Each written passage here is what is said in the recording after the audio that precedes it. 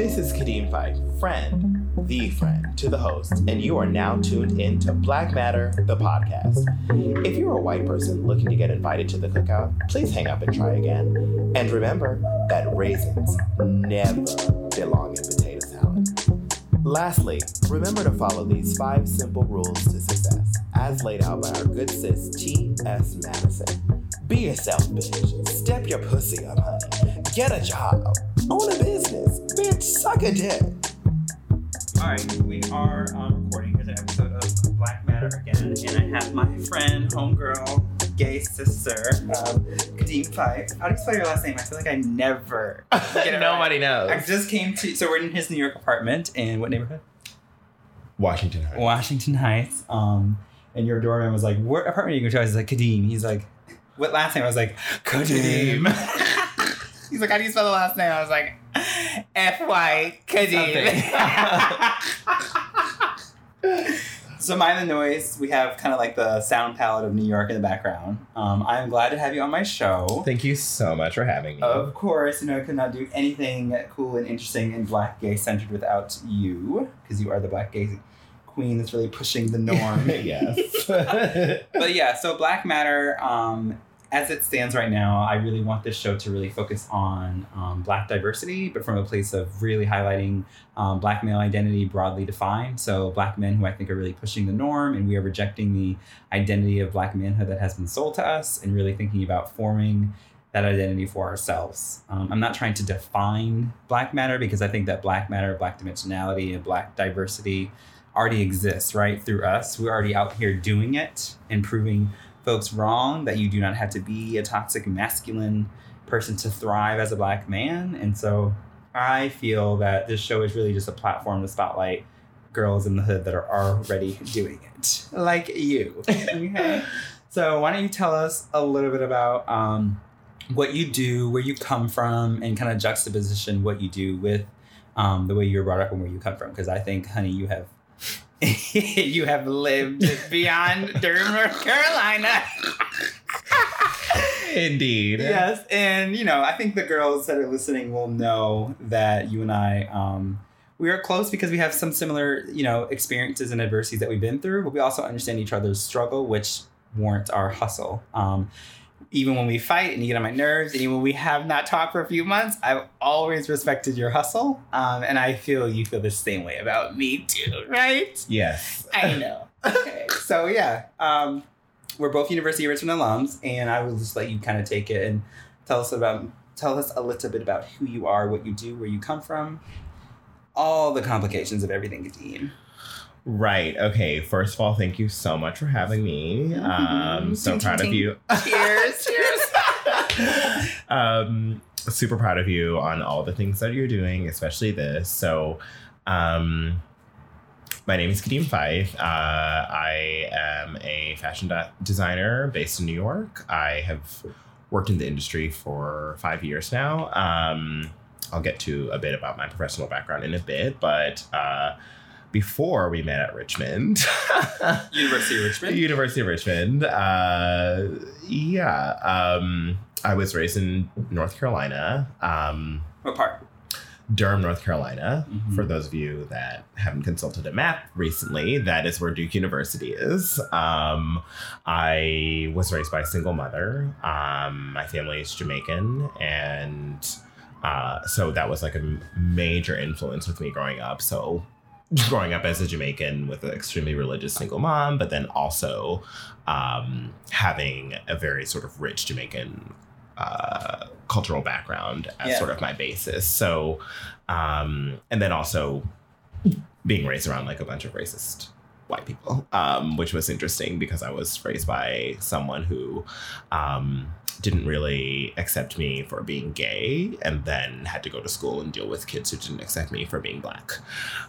So yes, growing up Black and gay in the South was very, very difficult. But what it really taught me was how to be resilient. And it was a major motivator for me to get out of there, because I knew that that was not the place where I was going to achieve any of my dreams. And it wasn't the place where I could really thrive. Like, I'm creative, I'm loud, funny, and flamboyant. And like, that's just not, Durham, North Carolina is not the place for a boy like me. So I knew that I wanted to get out. And so, I've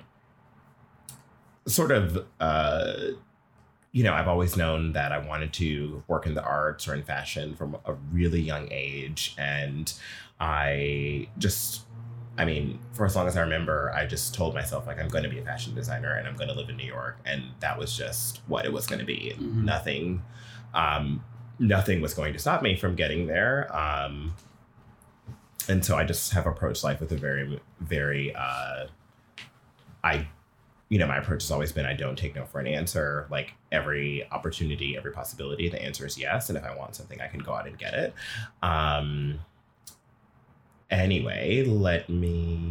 Yeah, I feel like a common theme in... Get to now or college? Well, can I interrupt for just a second? I feel like a common... Just so we have a little bit of dialogue. I feel like a common theme in your story, my story, and a lot of other queer men's story, and just queer folks in general, is that we always, from a very early age, know that we have to plan our lives in a way that means getting out of where we come from. I was also raised... I'm Jamaican and single-parent household. Mom was homophobic in many aspects, and so everything that I thought of as far as like my dreams, they always existed outside of Connecticut where I grew up. And so talk a little bit about that. Like, did you always know, when did you know, like, I'm definitely leaving Durham?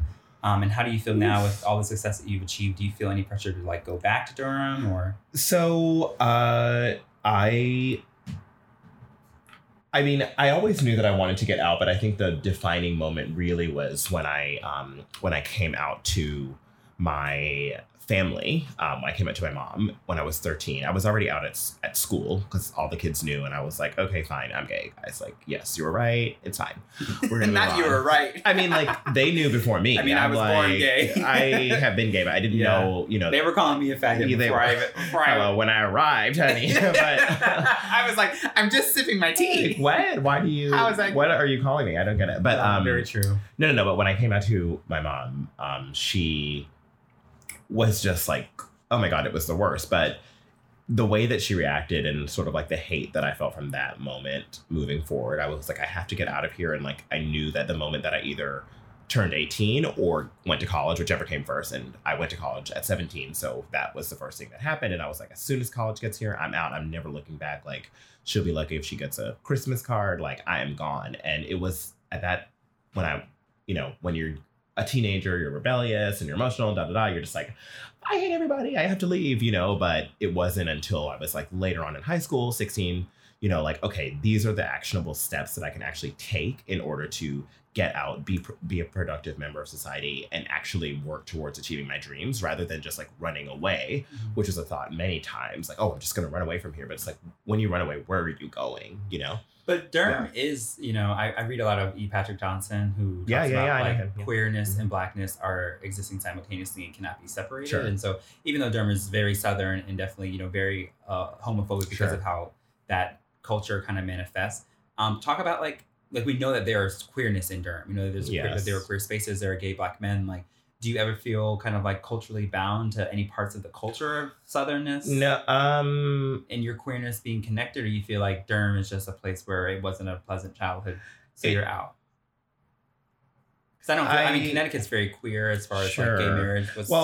Durham does have a queer scene, and there's a thriving art scene now, but I was never really a part of that or like allowed to be part of that. And when I was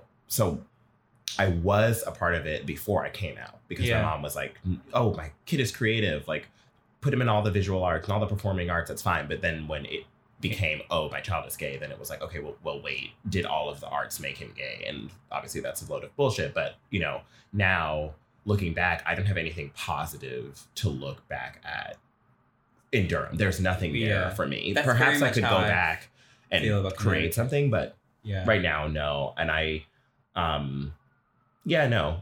just not for me, not where I am. I feel now. the same way about Connecticut. I think that all of us, definitely queer folks of color, we really experience this kind of like complicated relationship with space.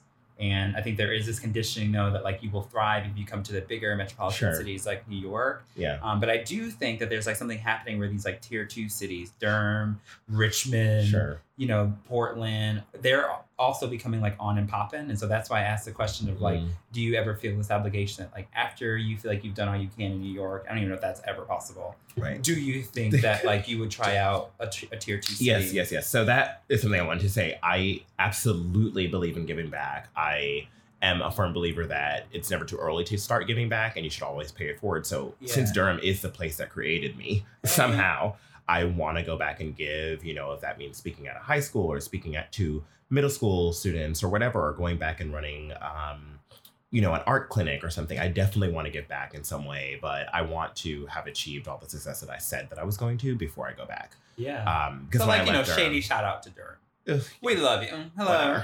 Whatever. Tell the story of how we met. Hashtag bitch. You didn't like me. I didn't like you. And now we're here in your New York apartment. Oh my goodness. She's thriving. Yes. Oh God. How did we meet? Ooh. Well, I saw you from a distance. A very comfortable and you distance. Wondered, is her lashes real or fake? No, I mean, you were older than me. And there's shade there too. And there was. And I was like, okay, well, there are not that many Black people here. You know, Richmond's a PWI. And I was like, okay, I'm new here. I have to like seek out my community somehow. And I like remember seeing you with you were part of a group of 3 Black guys. And I thought all of you were gay, but I did some, you know, social research and everyone was like, no, none of them are gay. Social research that we're calling it now? Social research, yeah, a little digging. And they're like, no, you know, they're not gay. I'm like, okay, fine, whatever. And so I just like didn't really care for any of you because I was like, no, they're gay. And like, I want to hear it. Who was I with that wasn't gay? Can I say that? Well, they're gay now. Yeah, they're gay. Who was it? Reggie and Jeremiah. Shout out to both of y'all being gay. Jeremiah was the one that was like, I'm not gay just because I wear boots. You're gay. Yeah, you're gay. Anyway, it's not because you wear boots. It's because you... Well, she's thriving. She's thriving now. No, she's she's thriving. They're all thriving. So anyways, how do we meet? So we, my sophomore year, your senior year? Was it senior year? What year did you graduate? I'm 2011. 2013, yeah. So it's my senior year. So we our school put on the production of the musical Rent, and we both auditioned. I got cast as the lead, Angel, one of the leads, and Chaz with a few other great black students who are thriving now, got cast as well. And so that show, I think, was really a defining moment and the beginning of our friendship because... Yeah, defining moment in both of our college experiences. For sure. I mean, my college experience wouldn't have been the same. Like, I hated Richmond before I was in Rand because I was like, oh, this is finally like a safe space for me to just like be a queen. Like, let me just be a queen. It was like a family of queens. And it was, everybody was queer. Everyone was super like artsy and fun. With all the straight boys. We did. Were cool with it. No, but yeah, so that's how we met. And it was, I mean, the rest really is history. We've gone through a lot of things, a lot of ups and downs, and a lot of super fun things, lots of crazy travels, international, domestic, like all of that, yes, you know? It was literally only because of Rent. You're right. Yeah, I mean, performing with you was definitely hella inspiring, but you're right. It was this kind of like family moment of, I think, you know, when you're Black and you're gay and you're at a PWI, like there's a double challenge, right? Finding Black friends and then finding gay friends. And finding Black gay friends that are not homophobic is so difficult. So difficult. There is this obligation to like, whether you shade each other or kind of have certain things about each other you don't like, we do feel this like genuine, like we need to form a friendship because it is rough out here. It really is. And we need to support each other, you know? So it was nice to have that friend that like, when we both dated fuck niggas, we could come back and vent. Like, bitch, you will never believe what this bitch you won't believe that. No, but it's true. And having, just like at that school, having Black friends, period, was already an accomplishment. But then like within, especially in my grade, I didn't have any Black queer friends that were guys. I had a lesbian friend and then a trans friend, but not any gay, sort of like cisgendered Black gay friends. And I think just like going back a little bit to I think the intersections in our childhood, like definitely throughout my like K through 12 experience, I like dreamed of having like a gay Black sister. What I mean by that is like a gay Black male friend who was out Yeah. and who was, creating safe spaces and who was thriving. And like, I didn't really have that. I had gay friends in Connecticut, but like not many men of color who Right. were gay and who were out. Because I think we both come from that type of family background where it was really hard. And so it is something that I think will last forever because agree. you understand each other's struggle. I agree. So, one day we'll go back to Connecticut or Durham and And we'll see what's going on there. talk a little bit about how you think that you living as Kadeem pushes against the norm that we see in media around like Black male identity. Okay, so my whole thing is that I often try to, in any way that I can, challenge people's thinking, whether that's with something that I say, something that I write, or what I wear. Yeah. And I'll focus specifically on that because I have always used fashion and style as my main means of self-expression. And that's the way that I've always pushed identity boundaries. It's like, look, I know that when I walk down the street, my people body see is me. already I'm already going to be judged. People are already going to be looking at me, so I may as well give them a show. Like, I may as well give you something to look at. And yes, hashtag Madison Moore. Come on, fabulous. You're already going to think that your first perception of me is going to be that I'm tall, Black male. That means you're probably intimidated by me. Hey. You probably don't understand me. You probably don't think that you have a whole host of things that I am. And so I need to be opposite of that to you. Or I can be it that day. Depends. But so I can cuss you out in the street. I can do what I want. Like during college, my style was like extremely extremely preppy, and I just did that. I was like, well, I'm in academia and this is just the way that I feel I need to dress for this setting. But then, Monday through Friday, I could be wearing Sperry's and seersucker, but then on the weekends, I'll be wearing stilettos and a leotard. Like, I can do both. Literally, get you somebody who can do both. And so, now I sort of like toe that line with work. Some days I'll wear a suit. Other days I'll literally show up in a kilt and a mesh top, or I'll wear a sporty jersey dress and sneakers or boots. It just doesn't matter. I use fashion and style to make sure that I am, one, keeping people on their toes, but then also showing you like I can use my body and my identity as a Black queer male to challenge everything you think about Black malehood, or who you think I am based on the outfit I wore yesterday, or based on all your messed up perceptions, is not who I am. I like what you say there, because I like how you tie it back to like at the core of your identity is Black malehood, and our Blackness and our queerness we both know can't really be separated. And so I love how by you dressing in ways that bend these like bullshit gender norms, you're challenging like Black malehood identity, because you're still a Black man. You identify as Black male. Absolutely, and I try to challenge racial norms and gender norms all at the same time. Like, why can't I be a Black guy why can't I wear Sperry's? Why can't I wear stilettos? Like, I can do both. I can also wear Jordans and Timbs. Get it? I can do all of that. And I do. Get you a girl who can do both. I can do all of that. How has that been received in the dating spaces? Like, do you, when you meet a guy and you decide to wear the kilt or you decide to wear the Sperry's, like, do you even explain these to him, or you just say like, this is me, honey? I don't explain. I let them do Do they ask? Typically people... Or when you date a more masculine guy. Sure. If I date a more traditionally masculine guy, I will sort of dress more conservatively the first time, because my thing is like, okay, well, let me just give you the baseline. Let me give you the palette. You do have the Sperry's, so... We do, so may as well wear them. And then the next time I'm like, oh, by the way, I'm just going to wear a kilt and like a knee-high boot. Why not? Because I can. Yeah. And then you'll probably have questions, but I find that oftentimes people will give you credit when they see like, oh, you're like different, or you really try to push the boundaries, or actually that maybe they don't even see it as boundary pushing. I mean, oftentimes I don't think the things that I'm doing are pushing boundaries. I'm just wearing clothes. Yeah. And tell me if you agree or disagree. So I think a lot of the conversation we're having right now is nothing new to anyone, because you are already living in real time, just gender bending identity, right?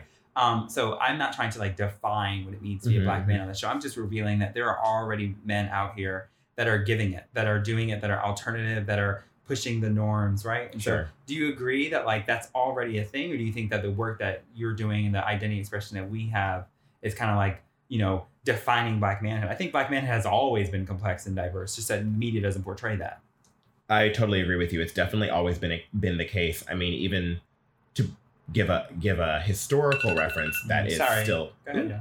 a historical reference that's a little more recent. Like think of the 1920s. I mean, the Black men there were super flamboyant and were definitely and into the arts and into fashion and dressed well and were educated. And the people during the Harlem Renaissance were pushing the boundaries of malehood and especially Black identity at the time. I mean, so my whole point is that it's been around forever, and we're just the fruit of our ancestors. Yeah, we are. And I think that nothing that I'm doing now is, new.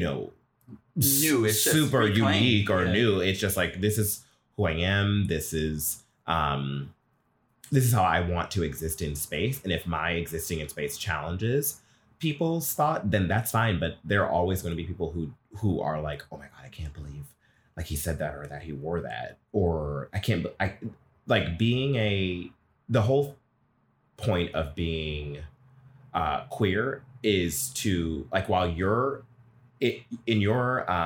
experience is just natural, your day to day, but you're challenging someone else. Like our existence is challenging. Every time you walk into a room, people look, and that's not because I'm like, no, it's just they're gonna look. Yeah. If you're a Black person, you walk into an all white space, everybody sees you. Everyone. Yeah. So you may as well give them something to look at. And if you walk into a very, heteronormative space and you're a queer person, even if you're not like overtly queer, whatever that means, or you're not performative, or you're not in a costume or whatever, you're just like minding your own business. If a queer person shows up in sweatpants, guess what? Everyone in that heteronormative space is probably going to pick up on some social cue that person is not normative by their standards. Mm-hmm. And so then the question is, queering a situation then requires that the person experiencing you to ask why they think you're even queer. Like, why do I challenge all your thoughts? Do you enjoy, I was talking to you about, like, this kind of relates a bit to my experience of dating interracial, but like when you date a guy that is a little more like traditionally masculine, do you enjoy having these conversations and enlightening them this way? Or do you want to date a guy that you can come home and you don't have to even explain this because they have their own queer identity, you have yours? Or do you like to kind of open up your partner's? I prefer to open up their mind and have, useful, thought-provoking discussions. Mm-hmm. The part that I don't like is if it becomes too interrogative. Like, well, why did you do that today? Or I'm like, I can do whatever I want. Like, I don't need you questioning. Mm-hmm. If you are, like, okay, team, I'm curious about this, or if I just feel like talking to you about decisions that I make or thoughts that I have, then that's great. But I would definitely like to be able to engage in, productive dialogue with a significant other. Are you openly dating now? No. I mean, Tell the girls why briefly before we wrap this segment. This is New York. I'm like, making my rounds, but I'm not. I'm just not in the place right now to. Can you do both in New York? Can you? Yeah, I think you can. Can you have a serious kind of dating structured life and like be thriving on the scene for your work? I think you can. You just have to figure out how to find that balance. But right now, I'm just really, really focused on my work, and I think that you have to take time to do that for yourself in order to then be your best self for whoever that person is going to be, or whoever those persons are going to be. Yes or no question. Are men typically intimidated by your high performance drive, or are they inspired by it? They're typically intimidated. Oh. And with that, we'll end the segment. Step your pussy up, man. Okay. All right, so tell us a bit about your brand. I know that it's like fairly new. I have a T-shirt. Thank you so much. We're gonna kind of promote it on this show. We are definitely a black gay-owned business. Hello, how you doing? Those 2 check boxes. How's that for your diversity inclusion initiative? Right? You better call these colleges. Oh, hello. I check all the boxes. First generation college student? No. No. Oh, whoops. She comes from an intellectual. But tell us about your brand, and I just want to hear like the conception of it and how. Why did you decide to go in your own lane and create your own brand, and then where you really feel like it's going, and what does that have to do with Kadeem Streams? Sure. Okay. So as I mentioned in the last little bit, I am a fashion designer. I've been working in this in New York for 5 years. I have worked for pretty good designers, and I was not really interested in working in the big sort of corporate setting within fashion. It just like sucked the creativity. Who is? Huh? So No one. Yeah. But it was great. Like I worked for Michael Kors before. It was fabulous. Fashion Week, celebrities, all that stuff. But like every day that I went to work, I was just like, oh my God, I want to like die. Like this is just so sad. I did not do all of this work and I didn't invest so much time and effort into building my creative self to like go into a corporate setting and have it just be a robot basically to make someone else money. And that is the reason why I started the business, is that I was tired of using my talent and my time to make other people money. Yeah. That doesn't mean that I don't freelance and contract out my work now, because, coins are coins. Coins are coins, honey. And I will take as many coins as you're willing to give me to do what I'm good at. But so I started my brand earlier this year in February. It's Muxe New York. That's MUXE New York. And I really started it with this idea like, okay, I know where I want to be in 5 years as a designer, as a person, and as a brand, but I have to start somewhere. And my thought then was to start with something that I believe in, but that was also simple and achievable. But then that could also have an impact on the community, my local community, but then also the community at large. So I started Muxe New York early this year in February, and the overall intent was to create thought-provoking unisex garments that commented on gender, politics, and culture. My idea was, I want to talk about LGBT stuff. I want to talk about race. I want to talk about the current political scene, and I want to talk about like fun pop culture things. And I thought, how better to talk about those things than to put them on t-shirts? Like, let's just go back to basics. Black and white t-shirts with messages on them that when you see them, you instantly think about something. I don't know what those thoughts are going to be, but everyone experiences visuals and references differently. Yeah. But anyways, one of the main things with this is that I wanted it to be unisex and I wanted it to be gender fluid, so that it could lead into this. Gender fluidity right now is major in fashion, and it's like, who can't wear a t-shirt? Everybody has the body for a t-shirt, no matter what your sex is, no matter what your race is, no matter what your body size is, your gender identity, your gender expression, your gender performance, all that. You can still wear a t-shirt. Like, so for me, it was just sort of a simple thing, and this is a starting point. And so the inspiration behind the name Muxe, it refers to a indigenous culture in Mexico, and this category within that culture that don't identify as straight, gay, man, woman, anything. They just sort of live, and they can, some of them are men who live as women, and then other just identify in this third gender outside of the gender dichotomy. Which I thought was super interesting, and I was searching online to try and find a name that sort of purposely described what I was trying to give out. Like, how can it be unisex and fun, not cheesy, Oh, Muxe, boom, and it kind of worked. And so this is a brand that celebrates gender fluidity, and one of the really important things about it is that I give back to my community. So a portion of all our proceeds go to an LGBT youth organization here in New York called Live Out Loud. And basically Live Out Loud inspires and empowers LGBT youth to build a successful future by connecting them to positive role models and affirmative experiences in the LGBT community. And this is an organization that I've been involved with for like 3 years now as a volunteer, a speaker, role model for LGBT youth who are in middle school and high school throughout the 5 boroughs of New York. And so it was sort of just like a no-brainer. Like, I'm already involved with the organization. I give my time. And so now it's time for me to give back, to give my talent and to give my money, basically. And so every time you buy a shirt, you positively impact an LGBT kid who are typically people of color. So it's especially just really in New York. Yeah, especially. So it's just great to sort of use my talent and my design to give back. And so, the brand is going pretty well for now. We have got a lot of positive press. We recently just sold at DragCon about 3 weeks ago, which was really great. Tell us about a press that was that you feel like was really good. So was there a particular article you did, a press release, a video? So that you feel like they really captured the essence of the brand really well, so that people can go look at it. Right. I'll just talk about the first one because that was truly my most kind of like a moment that I'm most proud of, and I feel like gave a really total gives you a total understanding of the brand. I was featured in USA Today earlier this year in their money section that was talking about how young people have taken their side hustles to create small businesses. Yes. So you can check that out. That's a very dope concept. USA Today, so true. New York. And basically, the reason I loved it was because it was an article that featured a Black queer entrepreneur, and oftentimes Black bodies are left out of the money conversation, and queer bodies are definitely left out of the money conversation. I just think that has to change. Used as commodity, though. Exactly. Our labor is typically used to make white dollars, and I was just like, I'm not doing that anymore. No.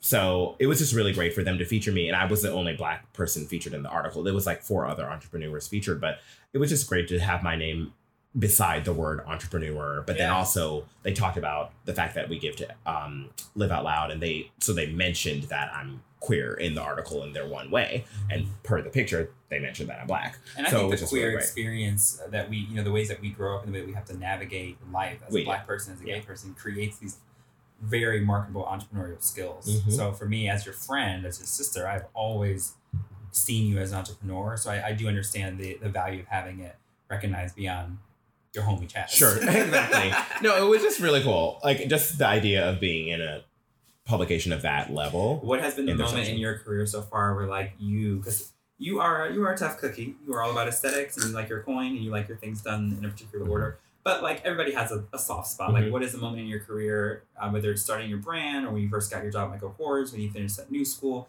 where you really walked into your office and sat at your desk and you were like, I am doing it. Like, I am here. Do you have a moment where, like, you got the chills and you were like, you know what, Kadeem? Yes. Yeah, you did it. Well, actually, From derm the to moment it has I have had that moment a few times. Okay. Just take us there. You don't need that much context. I'll just take us there. One of the first times was when I was my first time at Fashion Week.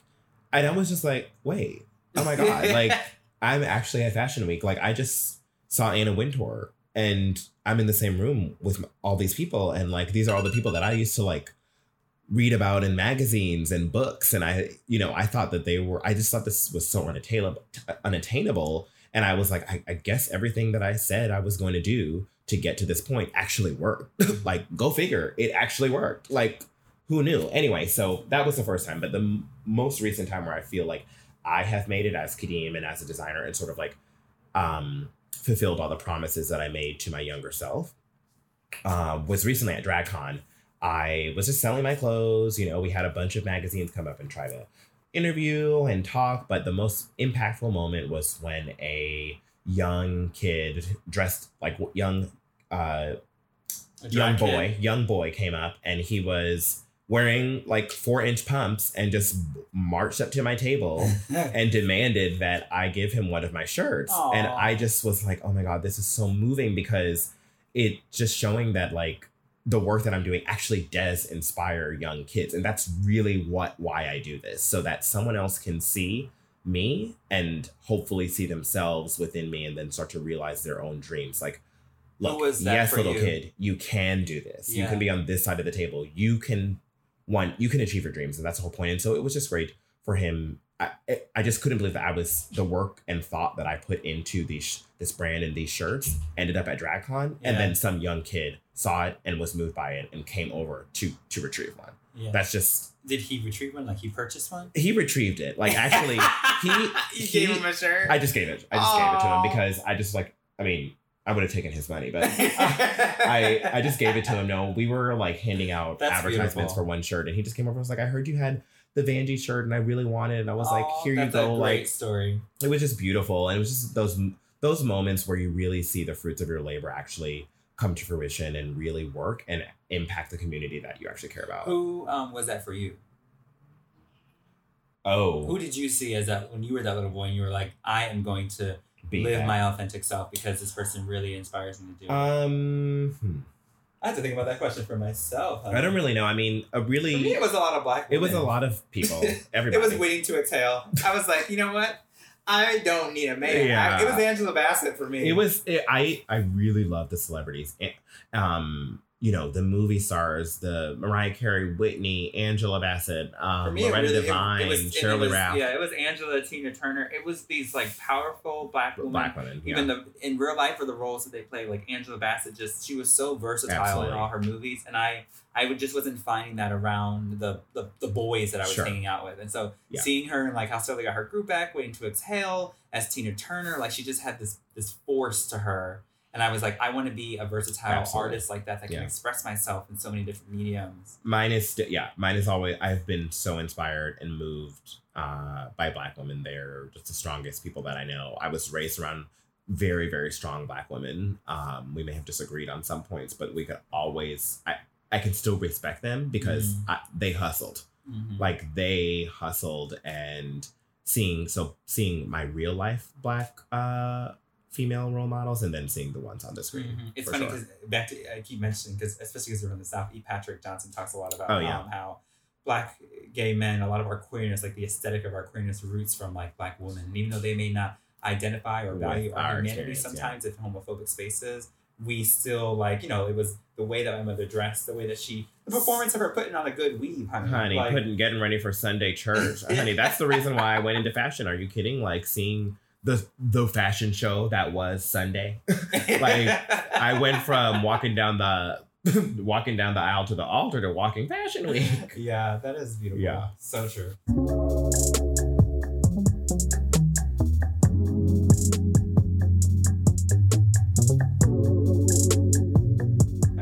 Alright, so one of the things I find really compelling in your story is that you definitely talk a lot about how like you got tired of noticing that queer and Black labor are all often the things behind.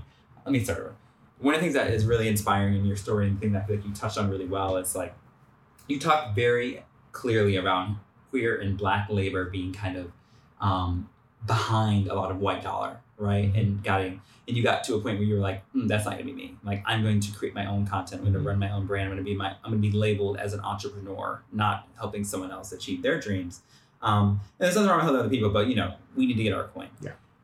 Tell us about how it has been to be in the industries that you are and to see white mediocreness and to know that they have the caucasity to be here and that you come from a background where you've really had to strive and push in different ways. And so what does that mean when you just know, as a Black artist, knowing the value of Black artistry, but working in these kind of like spaces that are forcing you to kind of be corporate? Absolutely. So one of the main things, there was this article recently written by Lindsay Peoples-Wagner, who has just been appointed to like the senior creative director for Teen Vogue or something rather. She's amazing. But she wrote this article basically asking the question, what is it like to be Black and work in fashion? And she got responses from a bunch of powerful people in the industry. But my response to that question is super simple.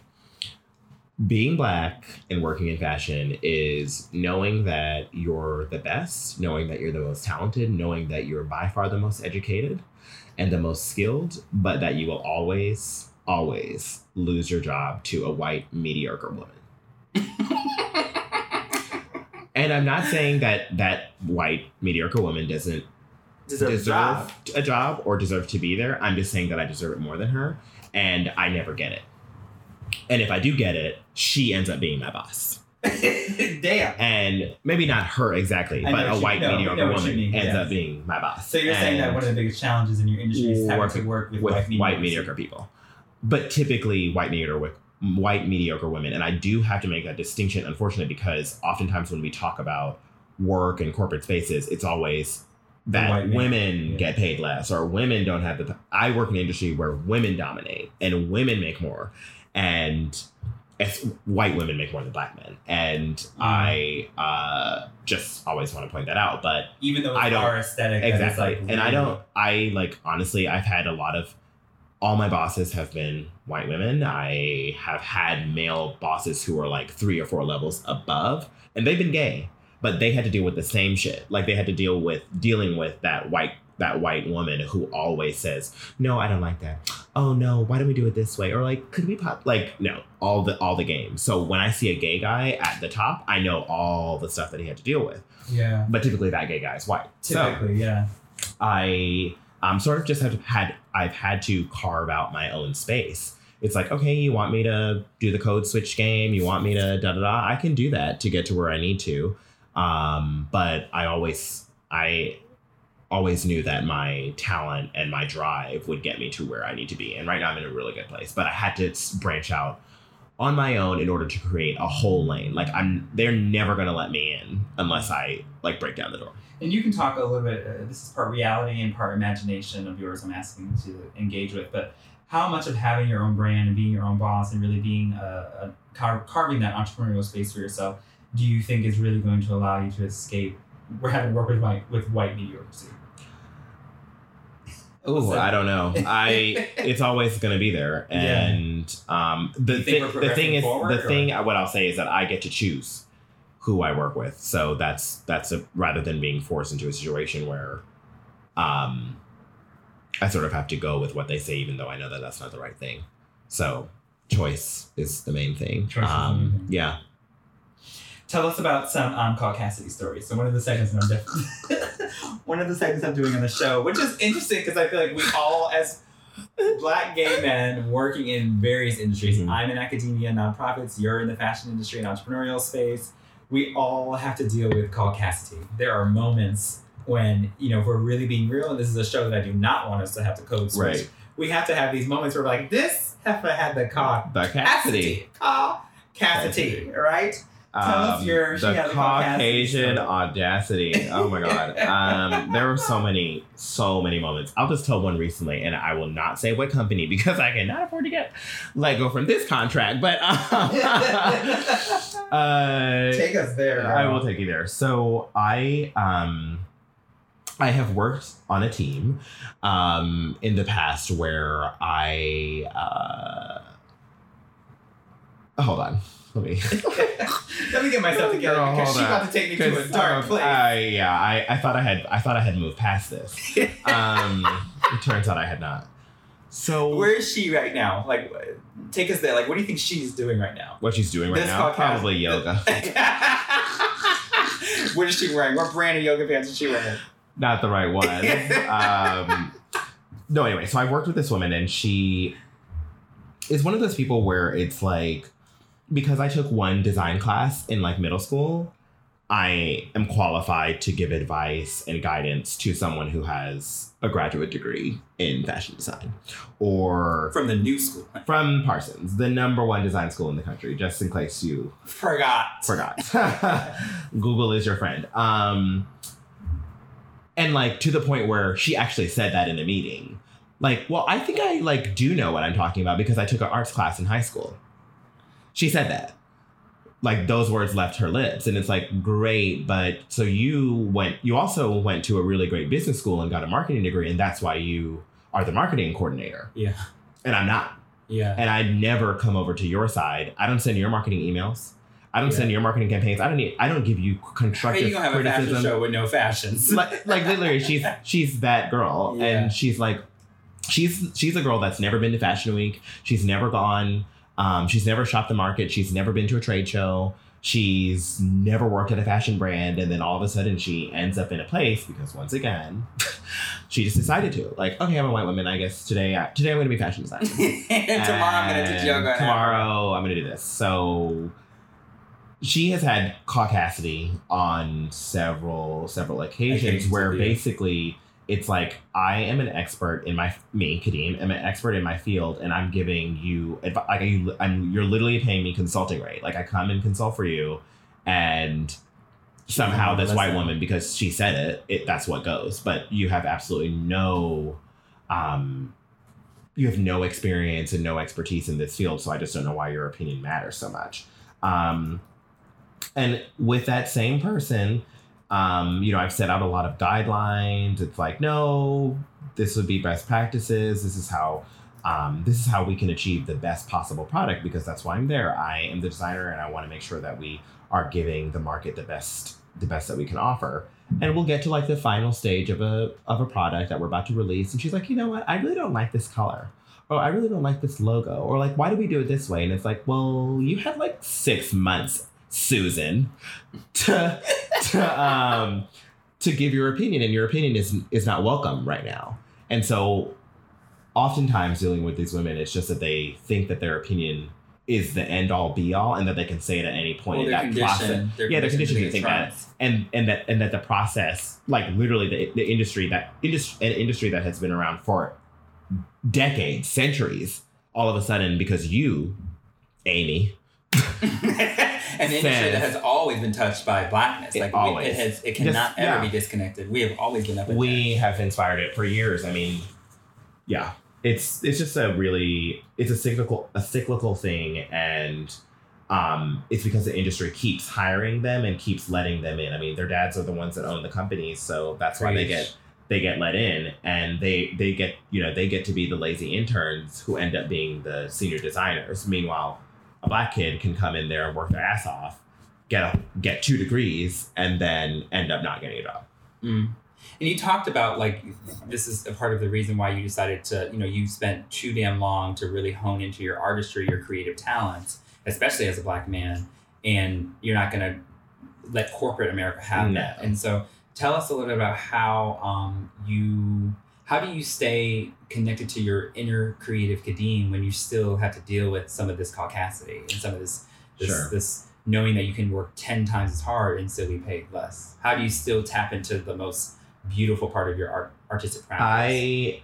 I have found the way that I've achieved that in a role that I'm in now is just by being in private. Mm-hmm. Like, I do my best work when I work at home, which is always part of my contract. So if I consult for a business, my number one rule is, well, my creativity around my people. my number one rule is, this is how much you're going to pay me, period. Mm-hmm. My second rule is that you don't have to report. I have to do work from home days, and that I have no direct report. I don't report to anybody. Mm-hmm. I'm Kadeem. And this is how much I cost. And if you want the best product from me, this is the way that it's got to be done. I will come into the office for meetings and fittings, but if you want creative output, I have to be at home with, like, my Anita Baker, my Aretha Franklin playing, and, like, I need my lighting, I need my personal space so that my best creative self can come out, because that's just the way that I've always done it. And that's not a privilege or an opportunity that I would have ever had in corporate America. Mm. And I realized that very early. And it's like, honestly, you guys aren't paying me enough for me to sacrifice my happiness and my time. So I'm going to have to figure out a different way to do this. Mm-hmm. And the best way to do that is to work as an independent contractor, but then also own your own business, because then you make your own hours, and with my business, I get to decide when I'm releasing a collection. I'm not beholden to anybody's deadlines. What is your advice for folks who, are dealing with caucasity on a daily basis in more challenging capacities than you? Bitch, fuck them. Honestly, I would say just take as much time to yourself as possible. Even if that means a brief 5-minute, cry in the bathroom, or a brief 5-minute call with your girlfriend outside the office. Just, like, try to have your moments where you get to be your most authentic self. And then if you just got to go back, code switch for a couple more hours, if you're getting paid enough, then and you're satisfied in that way, then I guess it's okay. It's just not my approach. How does respectability politics, like, take over in the fashion industry? Because our aesthetic, blackness as an art form, runs that shit. And mm-hmm. So do you ever feel like you have to stifle your creativity, or do you feel like it thrives because they don't have the artistic eye that you have? Sure. I'm kind of thinking about that scene in Get Out when he wanted the did you see Get Out? Oh, oops. Next, but there's a part of Get Out where the guy wants the eye of the black man, sure. He can actually go and buy a style of art. I could be butchering it, but that's basically what happens. Sure. So, do you feel that even though working in these white spaces can be stifling because of the BS caucasity, at the end of the day, they don't have the art skill that you have? That just the natural eye. You know what I will say? They don't have. Many of them don't have that artistic creativity or that eye, because they don't have experience. My creativity is a product of every struggle that I've ever had to endure. It's a product of years of heartbreak, heartache. That's the reason why I can see someone else's artistic output. If I go to a museum and I see a piece and I'm instantly moved, I know what that artist went through. They have a story. That's why I can connect. And what my output the reason why I can give a noteworthy creative output is because of my experience. And not everyone that receives my output necessarily needs to know any of that, or nor will they see it, even if I were to tell them. It's just that's the reason why. So you're I saying can like create. the personal experience. The personal certainly informs yeah. your artistic output. Yes. And I just find that oftentimes in these fashion spaces, most people just enter because they like pretty things, or they like want to be there for the glamour, or their dad like told them to, or owns the company, or they just like want to be like a fun fashion girl. But like I'm not in fashion for that. I'm in fashion because it really means something to me, and it is the way that I express everything. It's the way that I process and express everything that I've been through. Do you think you have to be in New York to do exactly what you're doing, or do you have visions to be somewhere else? I need to be in New York for now, as far as I'm concerned, for like another 5 years or so, and then I would love my business to be able to take me to other places. The beauty of the freedom that I have with owning my own company is that I can travel and I can experience other things, and I can do this from anywhere. But for the biggest opportunities, the best networking, and sort of the best like social experiences that actually do sometimes inform your professional, I have to be here. Who are the Black men in fashion that really inspire your hustle? André Talley. Yeah. He's actually from Durham too, Oh, wow. which is something that I found out when I was like in high school. Have you met? We haven't met. I'm like this close though. We have some mutual friends. I just haven't met him yet, but or mutual connections rather. André Talley, yeah, he's amazing. I read both of his autobiographies, and he has a similar story in that he was just like, I mean, the way that my grandma and mom dressed up for church was like that performance of fashion is the reason why I love it. Yeah. And then going to see it in its like realist, if you will, form, or the most whatever, I guess, validated form, coming to New York and doing that and being around supermodels and magazine editors and all that, like being in the real rather than someone's sort of like someone's interpretation of it is just full circle. Full circle moment. And he really, I mean, he's like at the top of his game, and he's always really inspired me. And unfortunately, there aren't that many Black men in fashion that people know about. Like Edward Enninful, he's great. Creative director at British Vogue. He's great. He's in the New School family. I have some sort of smaller designers that I'm interested in as well, who are really pushing the boundaries in terms of gender and race and just everything. Like there's a lot of fun stuff happening now. Do you think that there's are there a lot of straight Black men in fashion? None that I know. Yeah, the way that you say the personal really informs the creativity. Wouldn't you also say the queer does as well? Actually, I went to school with when I was at Parsons. I went to school. The only other Black guy in my program in my year was straight. As far as I know, he had a really interesting background as well. He was from like even deeper south than me, and he like did streetwear in this very like high-end way, and it was like only his imagination could think of like a jumpsuit in a couture way. Only him. And I just could never do that, so but I mean I have worked with straight guys, but just like not that many. Like a lot of them are either on like the photography side or the marketing or just anything but design. Like typically the designers are either women or gay men. So that's good. I mean, I would imagine that it makes for good like socializing. Or do you not have a lot of queer friends that are in fashion? I don't have as many as maybe I should, because I find sometimes the social situations can be like really superficial. Yeah. And I can only play that game for so long. That's queer like superficialness, if you want to call it that, is definitely another like code switching, It's definitely another form of code switching, because I definitely feel like there's so much of the LGBTQ movement that still centers whiteness. Exactly, which I don't have time for. Yeah, I'm tired. Yeah, that is #Grindr. All these like dating apps, it's so like still driven towards like the Abercrombie bodied white boy, and that's not even my type. So I'm just not. I'm not here for that anymore. No. What role do like authentic, rich Black spaces really play in your daily life? Like living in New York and working in these spaces, and all the stories that you shared about work. Do you ever feel like sometimes you just need to go to a soul food spot? Like what is the Black space in your life that really feels like the home place where you can just go, you don't have to code switch, you can be Kadeem? Or is it a queer space? But like where do you go where you're like, I can take my wig off, I can talk shit about work, Sure. I can talk about the caucasity, or I would say that I actually find that in terms of Blackness, I don't have many public spaces that I go to. Not that they don't exist. It's just that I just haven't found them.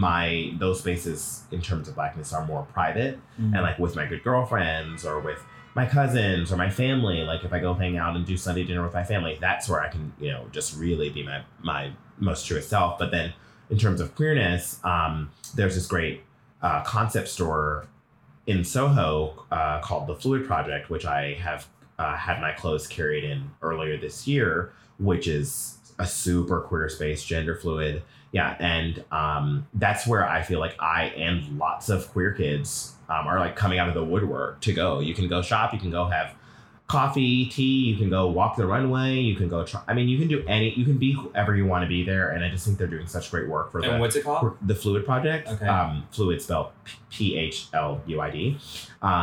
It's really great. It's run by Robert Garrett Smith. He's a really great guy. He's given me a lot of opportunities, and he really does champion queer designers. He lets a lot of POC people really just show their best selves, even if they're artists, designers, actors, all that. So I just love those sort of creative conceptual spaces where you can go and be your most authentic self without fear of judgment.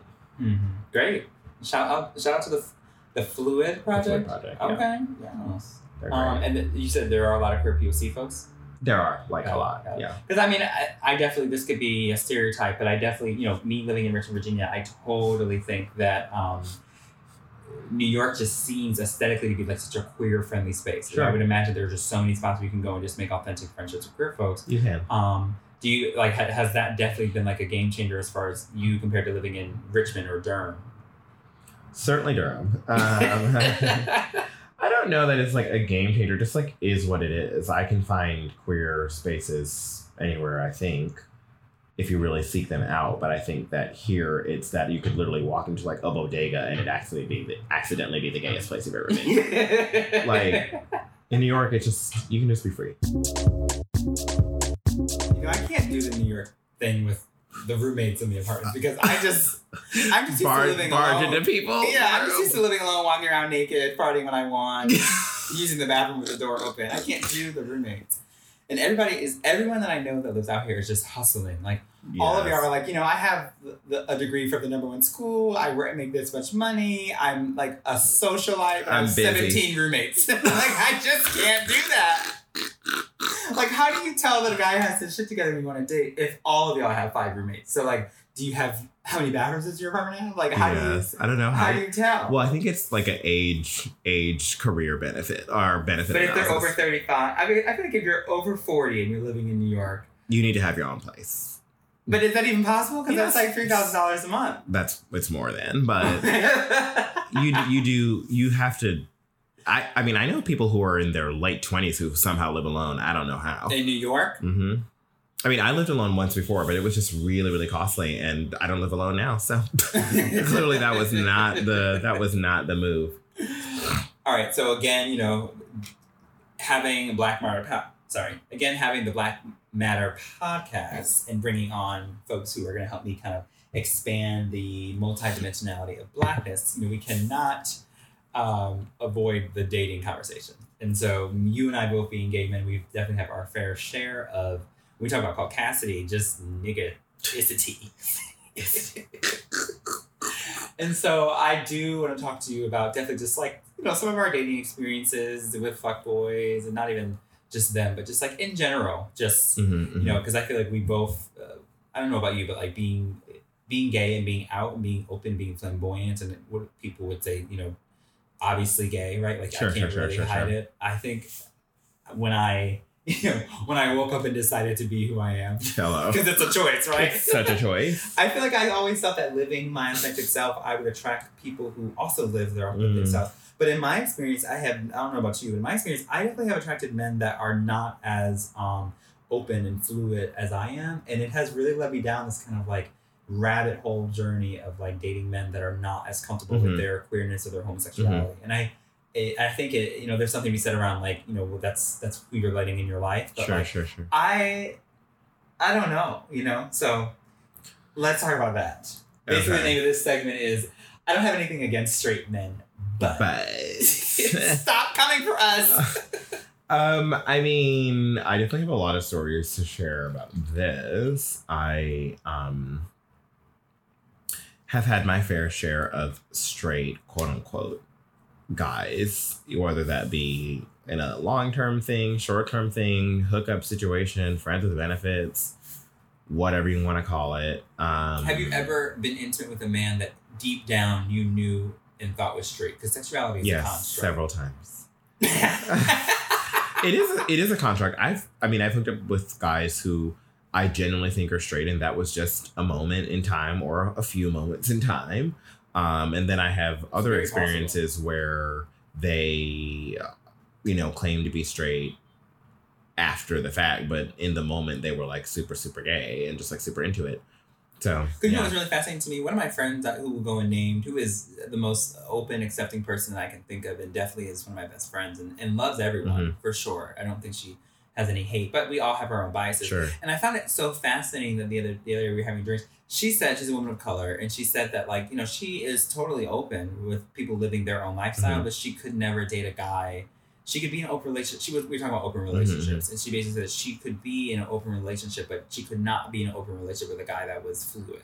Okay. And I was like, I don't understand. That's so weird. If it's open, then it should be all the way open. But I've heard that before, particularly from women. It's like I couldn't be with a guy that slept with men and women, or men and was with her. But I feel like I could be.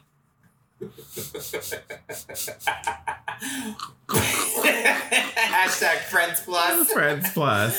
I feel like I could be with a guy that is intimate with women, because in my eye, I would never get jealous. Like, never. You're going out for ice cream. I serve brownies over here. Hello. So go get your ice cream. We're not in the same industry. What do you think about that? What would you do if you were dating a guy that had a girlfriend? It was all open, and the girlfriend had a problem with him being with men. I think it's kind of I've done that before. This is New York, though. I've done that before. Is it bias, or do you think that like do these women need to get a grip, or do you think that there's something to be said for? I think they need to get a grip. If you are in an open relationship, it should be open, and you can't police someone's sexuality. I don't think you shouldn't police it. I'm not saying that open relationships can't exist without rules. Yeah, and they can exist between heterosexuals, homosexuals, bisexuals, whatever. It doesn't matter where you fall on the sexuality. The scale. Continuum. Yeah, but I don't know. I think I would be totally fine with #KG. Whatever. And like going back to my god, not KG. Shout out to KG. Hey KG. Hey KG. How you doing? LMAO. Well, he was another example, honey, where he thought he was. So here's the tea. I mean, Chaz already knows. Whatever. He's out now, so it's fine. But when I was in college, I was hooking up with one of our star football players, and at the time he was straight or bi, but he was bi to me and straight to everyone else, and he was engaged to a woman who also worked at our school. But anyway, that's a whole nother podcast. Anyway, it was totally fine for me. I was like, I'm okay playing my position here. Yeah. And just like you play yours on the field, I'm playing mine. Yeah. You touched down at today's game, and I touched down afterwards. Which like I found that fine, and now he's totally out and totally gay. But I think at the time, whether or not he was, I had no doubt at the time that he was bisexual. I think at the moment he was bisexual. He was, and he was definitely hooking up with her. The only people who had a hard time understanding his complexities were Black people. I agree, because he was totally. The white people understood. They understood because he was accepted in the frat space. He was. That was really. I'm not to bring up old tea, but like that was really my first exposure to a Black male that was very sexually fluid. He was extremely fluid. I really agree with what you're saying. That I thought at the time, because sexuality is a construct that can change because people evolve. I thought at the time that he was bisexual, and I never doubted that Agree. he Yeah. didn't love the woman that he was Mhm. with. I think that people evolve, and I think that he is someone that probably, maybe not now, if I met him now, but I think at that time, I think he could have been happy with a woman or a male. I agree. I think he was. He was happy with, but in the way With that he both, explained it, he was yeah. like, no, I love her, and there are things that I do with her that I can't do with a guy, and Hell da da da da da. Mm-hmm. Meanwhile, of course, now she's a lesbian, And but whatever. it's again, and you know, It's- it is such juxtaposition that with what we have now, where men who are like you and I that are, you know, stereotypically flamboyant Mhm. and what someone would call maybe like flaming gay or Sure, whatever sure. those BS terms are that people use to describe us.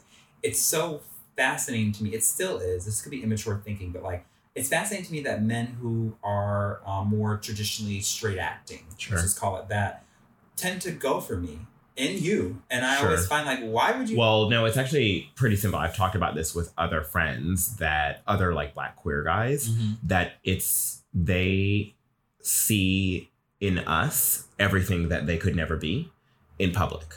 Like, if you're familiar with the show Pose that was just out, remember Yes, the scene yes. where I love the where show. oh my god, Such a Angel, good where example. Angel is explaining to the banker, whatever his name is, I can't remember. Angel Yes. is explaining to the white guy, Yeah. oh my god, what did he say? Oh, when they're sitting on the steps and she takes them No. to the party. It's after the party and they're at the restaurant. Yes. And she's like, you see me as like a fantasy thing because you could never, ever have this life. Yeah, Ever. You couldn't. He's not strong enough. He's not strong enough. He could never Yeah. deal with the complexities of being a trans person of color. Yeah. But he wants me to somehow we give him access. Like Yeah. she's saying, like, you're trying to access all of this through me. It's white tourism. But you can't. white It's tourism. Yeah. I mean, And when he came to the ball, when he got to the ball and he couldn't handle it, it's Yes. because, yeah, girl, because you haven't dealt with lived. the experiences that led these girls to the ball. yes. That's the whole Preach, reason. Kadeen, yeah. Like, no, You know, I got- you drove to the ball. These girls walked. yes, high five. If our editor can add an high five, so right there. You know, I it's fascinating that you brought that up. This is like the connection in our friendship because like we didn't even talk about this before, but like I got teary eyed in that scene. You know my past. Yeah. With hashtag Japan Bay. Oh, right, yeah. A couple years ago. I definitely have experienced that where people meet me and they see the vibrancy, the energetic part of my personality, and they think that I just woke up and I was like this. But I am so confident and I love who I am because of the struggles that I've had. I'm a child of the incarcerated. Yeah. I had a mother that was very homophobic. I had a mother that bullied me at home, Yeah. and then I went to school and had to deal with it. So my tears were all used up by the time I got to college. Hello, And all niggas were gone, calling me all faggot. cried out, You know, by 15, I was going to the barbershop. Like, are you gonna cut my hair? Like, if you have a problem with faggots, then don't shape up my head. I will go somewhere else. Hello. You know what I mean? If my barber was out sick, I didn't get a haircut because I was like, I'm not dealing with none of y'all. Okay. I just, you know, Seriously. no one sees what leads up. No to one sees the struggle. No one sees the They struggle just that see- leads up to yeah. the confidence that we have. And that episode made me really emotional because I think that I knew that they were going to break up. But I think Yeah. that for such a long period of time, he really like held on as if he really, you know, he seemed like he really loves her. And I think he did love her. Oh yeah, I he think the did. minute that she took him to the ball was a bad idea because I think it spoke to the fact that like, I think It showed how different they they are. should have had, and they think that they should have had different spaces. Like if I was dating a white guy, there are certain culturally authentic spaces, like the conversation that you and the I have cookout. right now in the cookout, that I don't want him to come to the cookout. And to a certain extent, and tell me what you think about this, I think when we date those types of dudes, like she was a trans woman, she was Sure. in the underground queer black scene, Yeah. and he didn't have a reason to Point be of in that reference, scene. no. He didn't have the cultural competency to be there. He didn't have the struggle that would require him to be able to Mhm. perform in those spaces. And I think sometimes when we find that interracial love, it's because I look at the white guy that is into me, and he and I can go out for ice cream, and it can just be a break from all the stuff that you and I Sure, are dealing sure. with, the things that you and I are talking about. But when we go out for ice cream, let's not forget that he can actually just go out for ice cream. When I'm out for ice cream with him, I'm thinking about how are people staring at us? What are Mhm. people perceiving interracial couples to look like? Like people think that we're so past that, but we're not. You know what I mean? Like I've dated with white guys, and like there are these things that come up where it's Mhm. like you just will never know what it is like to live in this body, and I don't think that you have to know that in order to love me. And so that scene was really powerful for me because I feel like she put in so much effort into taking him into her life, into those spaces. And teaching, which is a whole thing. Like, I don't need to be teaching you. For him to just be like, this is overwhelming and I'm no longer going to be a tourist and I'm just going to go back home to my white heteronormative space. Sure. So that was, I thought that scene was rough. It was rough, but also he even admitted it. Like, he admits while they're sitting at the restaurant being like, I'm nothing. Like, I have no experience to speak of. I'm just normal in my life, like, you know, and it's... Do you think that their relationship, if that scene didn't happen, do you think that their relationship, knowing his lack of cultural experiences and her struggle that has led to her rich cultural experiences, do you think that a relationship like that can last? No, I don't think that, especially that particular one, that it was too extreme, way too many extremes. And, but I do think interracial relationships can last. I think different people from different classes can date. I think people from different experiences can date. It's just about, you guys have to find some point of mutual understanding. And sometimes that can be very, very difficult if one person just cannot tap into that other person's experience. And, you know, I was having this conversation with Nick, hashtag Friends Plus. The other day. And one of the things that he mentioned I thought was actually important was he talked about control, that white people have this need to always be in control. And so sometimes when you're dating someone that doesn't have, sometimes when you're dating someone who has a different cultural experience than you have, so i.e. a black person who's in the underground ball scene, there is this need for white folks to feel like they need to learn it. I want to experience it. I want to feel it. It's like, you will never experience my black life in the way that I live ever. And so you can support it. You can donate to the ball. You can drop me off at the ball. You can help get my fabrics and help me sew. But you don't need to come to the performance. And if you do come to the performance, sit on the side. Sit in the corner and shut up. Nick came to my film screening of Don't Touch My Hair, and yes, honey, he sat in the back. He was social. He did have some food. You know, it was soul food. He had some food, but he didn't ask a question. Because if he asked a question, I was like, excuse me, you don't come here and ask questions. This is a black space, and you are a visitor. You're a visitor. Yes, and just because you and I are going, save your questions for when we're alone. When we're home. Yeah. Mm-hmm. Totally. And I think that's important. Is that just because you're sleeping with me doesn't mean that you can't be an ally. Yeah. And practice allyship. Totally. Yeah, totally. and I think that like that is such a rich conversation. That's why the show is so powerful, because that show and I think Insecure really bring in these kind of moments that we definitely have experienced. When have you kind of experienced? Like, have you dated a guy that you feel like you just like, look, honey, we're too extreme? Not dated, like formal, you know. Yeah. Dated, You're capital dating. D. But I have, you know, hooked up or had sort of like ongoing relations, ongoing coitus with relations with people who I'm just like, oh my God, when we go to dinner, there's like, what are we even going to talk about? Oh yeah, the typical New York things. How's your apartment going? How's work going? And then we talk about work for an hour and how annoying it is. And then we talk about what we did over the weekend. Then thank God desserts here and we're done, because like we can't talk about anything deep because our experiences are just so different. And it's just like, let's just have sex, because that's where we can really connect, investigate and connect on a more physical level, instead of sitting there trying to use words to try and meet each other at a place that doesn't exist. Like it just doesn't. Like you don't have my experience, and this is not a guided tour of the African American Natural History Museum. I am not here to explain all of this shit to you. Like, I'm just not. Yeah. You're just gonna have to get it. You have to meet me where I am. I can meet you where you are, because there's not much there. And it's not just a white thing. It's also just dating men that are at different journeys. At journeys in their queerness. Yeah. Absolutely. That's the other thing. I'm like not a guy who wants to wear the high heels but just can't get do himself to do it. And you're like, well, that doesn't mean that I'm not going to do it. Girl, because I am at a 6-inch now. Okay, I know how to rock a stiletto. No, it's true. It's very hard. But that exists at all intersections of identity. Mm-hmm. It's you can't if you meet a black person tomorrow who has not fully realized their blackness, I can't take that on, boo. I just can't bring it on. Three cultural texts from pop culture that would be required readings for a man that you get married to, whether he's white, black, whatever. So for me, one is Pose for me. Wait, you said black pop culture references or black texts? So give me 3 pop culture. Sorry, let me start over. Editor, start over. 3 pop culture references that would be required readings. Sure. Required readings for anyone that you are going to be with. Simple. The Color Purple. Yes. If you don't know The Color Purple, you don't know me. The Color Purple. And that would be You and Me Must Never Part. That would be the book, the movie, and the Broadway musical. They need to watch all 3? All 3. Okay. I am The Color Purple. Come on, I am here. You are multimodal, honey. Okay, so then... so The Color Purple in all its forms. The Color Purple.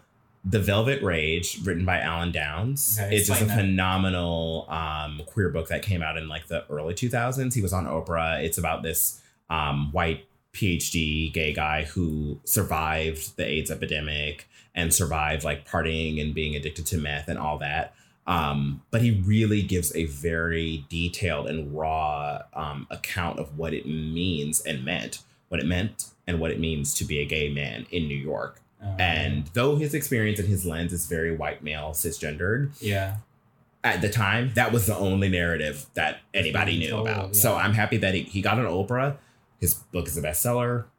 And it was one of the first books that I read. I read it when I was like 14, 15. I'm like, what's meth? What's like a circuit party? What's like what are all these things? Now I know all of those things. But my point, then that book gave me a better understanding of what it might be to be a gay man in New York. So if a person hasn't read that, they can't be with me. Like they need to read that book. Okay. And then a third one would be Paris is Burning. Yeah. That's a documentary. That actually probably Paris is Burning should have been my number 1. The Color Purple number 2, and then The Velvet Rage number 3. But Paris is Burning, like you can't even be my friend. You can't even be my friend if you're a gay man. I'll give some leniencies to like females and straight people, blah, blah, blah. But like, if you're a gay man, I don't consider you a fully realized gay man until you have watched Paris is Burning, because that is a influential, transformative piece of art. I mean, and so many people's legacies live on because of that movie. And it's like, you can't say that you're part of the movement or that you're queer or that you're an ally or whatever unless you know your history. And Paris is Burning really lays it out for you. But it also gets at the root of Blackness and queerness and the struggles that those people overcame to literally be famous. I mean, here we are in, decades later, still talking about them. And Pose wouldn't exist without Paris is Burning. Voguing, there's this whole rich culture of Black queerness that started with those house mothers and those legendary queens, and we just owe everything. Those house mothers were revolutionary because they were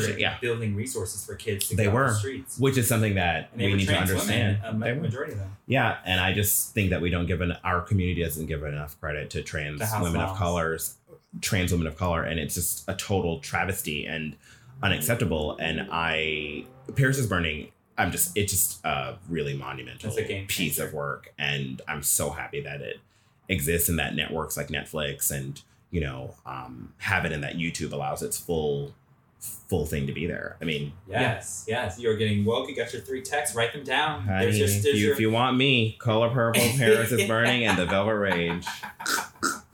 Do you let them know? Do they have to watch it all in one sitting? No. I'll let them give a little break, because they're all like very moving and emotional pieces. Yes, that's Kadim's required text for getting any of the bootay. So tell me a little bit about so a lot of my work focuses on Black dimensionality, which is like this kind of intersecting Blackness and queerness, so not separating it out, right? And how facets of Black dimensionality, so a diverse, fluid Blackness, connects to Afrofuturism in the ways that when a young kid sees someone like you, not something. Yes. When that kid who, was at DragCon saw you are an example of the future and the present. You inspire them to take an alternative route to getting to their future. And so for me, I'm kind of calling that your Afrofuturism in real time in a way. You're giving them an opportunity to see a different dream, an alternative way of living, because as queer people, we are often pushed to the margins. And that is not to say that when we get pushed to the margins of society, we sometimes learn how to thrive and create and elevate in different ways. And get back to the center, darling. Yeah. But anyway. Okay. You tried it. So tell me, like, close your eyes, think for like 30 seconds, and like tell us, what is your like Black boy joy dream? Like, Kadeem Unchained. Like, what is the thing that like that you know that you just feel like you're still on your way there, but like, what is your dream for like the world? You can project this to 1,000 years forward, 5 years forward, like just like, what is your dream for the world? That is a tough question. Is it something that's with your artistry, but like, you know, what is, you talk a lot about like that kid seeing you and that can enact him to activate his dreams in ways that are not are not colonized. You know? Mine would be for a future in which little boys, any race, but let's be more specific and say, you know, more specific to my experience. Yeah. Little Black boys being able to like actually wear their mom's clothes, their mom's heels. Yes. Or hell, not even their moms, like have their moms take them to the girl section and buy heels or whatever. Or even better future would be if there weren't girls and boys sections. If it was just like, this is the kids section. And because you're this size, you know, little boys should be able to wear pink. They should be able to wear flats, sneakers, boots, heels. Not kitten heels. Except kitten heels. Kitten heels need to be banished. Die. Oh, God, the worst. Like, those need to exist in the past, not the future. But no matter what, you shouldn't be wearing kitten heels. No. But really, when you asked me to close my eyes, I actually did. And I really just thought about my younger self walking around in my mom's shoes and like that being like taboo if my parents saw me. But like, that shouldn't be taboo. It should be totally fine. It should be whatever. So you're actually, saying a future where men can Black men in particular can form their gender identity through a fluid, more fluid understanding. And if you lean more feminine, then go for it. And like, who's to say that wearing heels is feminine? That's gender and sexuality are all constructs. Yeah. So I would like us to just break out of the binary understanding of gender and sexuality and race even. Like I just need little kids to be able to be, you know, everybody has that like creative, fun self that like believes in the Easter Bunny and Santa and like colors outside of the lines and, you know, gets themselves dressed for school in mixed match socks and Velcro shoes and like the weirdest shit. Like, let your kids be weird. And then I want that weird kid to be weird when they get to college. Like, why can't we we always get so we get pushed into our narratives and our stories and like, oh no, you go that way. Oh no, you go that way. Oh, you're gonna be this. You're gonna be a star football player. You're gonna be an artist. You're gonna be a singer. Why can't you be a football player and a drag queen? Why can't I? Yeah. Just letting kids really explore and be their most authentic selves, especially Black. You know, there's a store in Richmond that is it's a Black-owned kids clothing shop. And one of the things they did that I thought was really cool, and I think it's happening and kind of circulating in various library spaces and stores around the country, doing the drag reading stories coming into libraries and stuff. And there have definitely been some pushback on it. But I find it to be... It's amazing. You know, people, it's so revolutionary, but it's also just like so simple. You know, it's like literally a man in a wig reading a book. Yeah. And it's just, it breaks this like mythical norm that we have of like what gender should be. And I think drag is such a beautiful form of artistry that's steeped in self-expression and also paying homage to womanhood, to womanhood as an art form, right? Absolutely. And so I think that it's a really dope concept, but it's so simple. We know that kids want to hear children's books, and like instead of, you know, having it be a boring, you know, Mrs. Sally Fields, why can't it be a fierce drag queen? Yeah.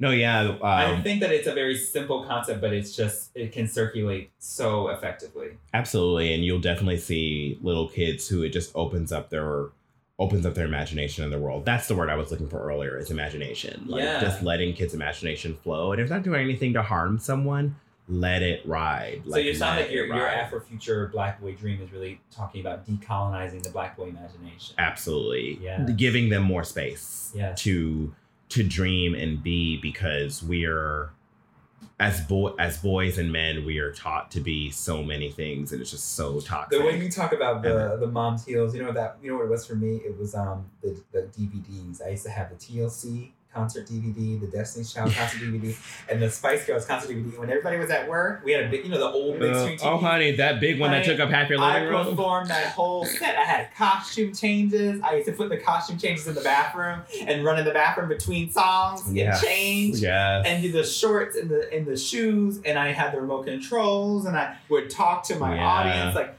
those, when I was growing up, it was really the Black female band. So Scary Spice and Spice Girls and her quirky, weird, queer blackness, right? And then Destiny's Child was like three very, very different Black women. Some less stable than others. Poor Michelle. But Michelle also had this like religious tie. Like Michelle was very multidimensional when you talk about Black dimensionality. Truly. Because she was very steeped in her religious values, her beliefs, but then she would shake something with Destiny's Child. So I like that people don't give her credit for how like multi-faceted. No, she had a number one gospel album, but still wasn't Destiny's Child. And as I say, I was always so inspired by these Black women that just unapologetically, like yes, Michelle fell a few times, but they were unapologetically doing it all. More than a few. They were doing it all. More than a few times. And T-Boz, we definitely had Left Eye, who was like very queer, eccentric. Totally, she was queer, funky, and then you had T-Boz, who was like this very like I am Black woman. Yeah. Snap, and then you had Chili, who was more soft spoken, but very sensual, but was very athletic and sensual. So these like dimensional identities within Black womanhood is really what inspired my queerness, and seeing them together as a collective, like seeing Destiny Child speak in an interview. It was like, who did you look at? You mean Beyonce speaking in an interview? No, I totally agree, and I think that if we gave Black boys the opportunity, the same opportunities we give Black women or women in general, to explore. Like, remember when we were growing up, it was totally fine for your your lesbian cousin to be a tomboy, but it wasn't fine for us to be flamboyant and young. Like, and that's so rich. That's annoying. That's so true in Black spaces. That's what I mean. Especially. Yeah, in Black spaces, tomboys are totally accepted, but.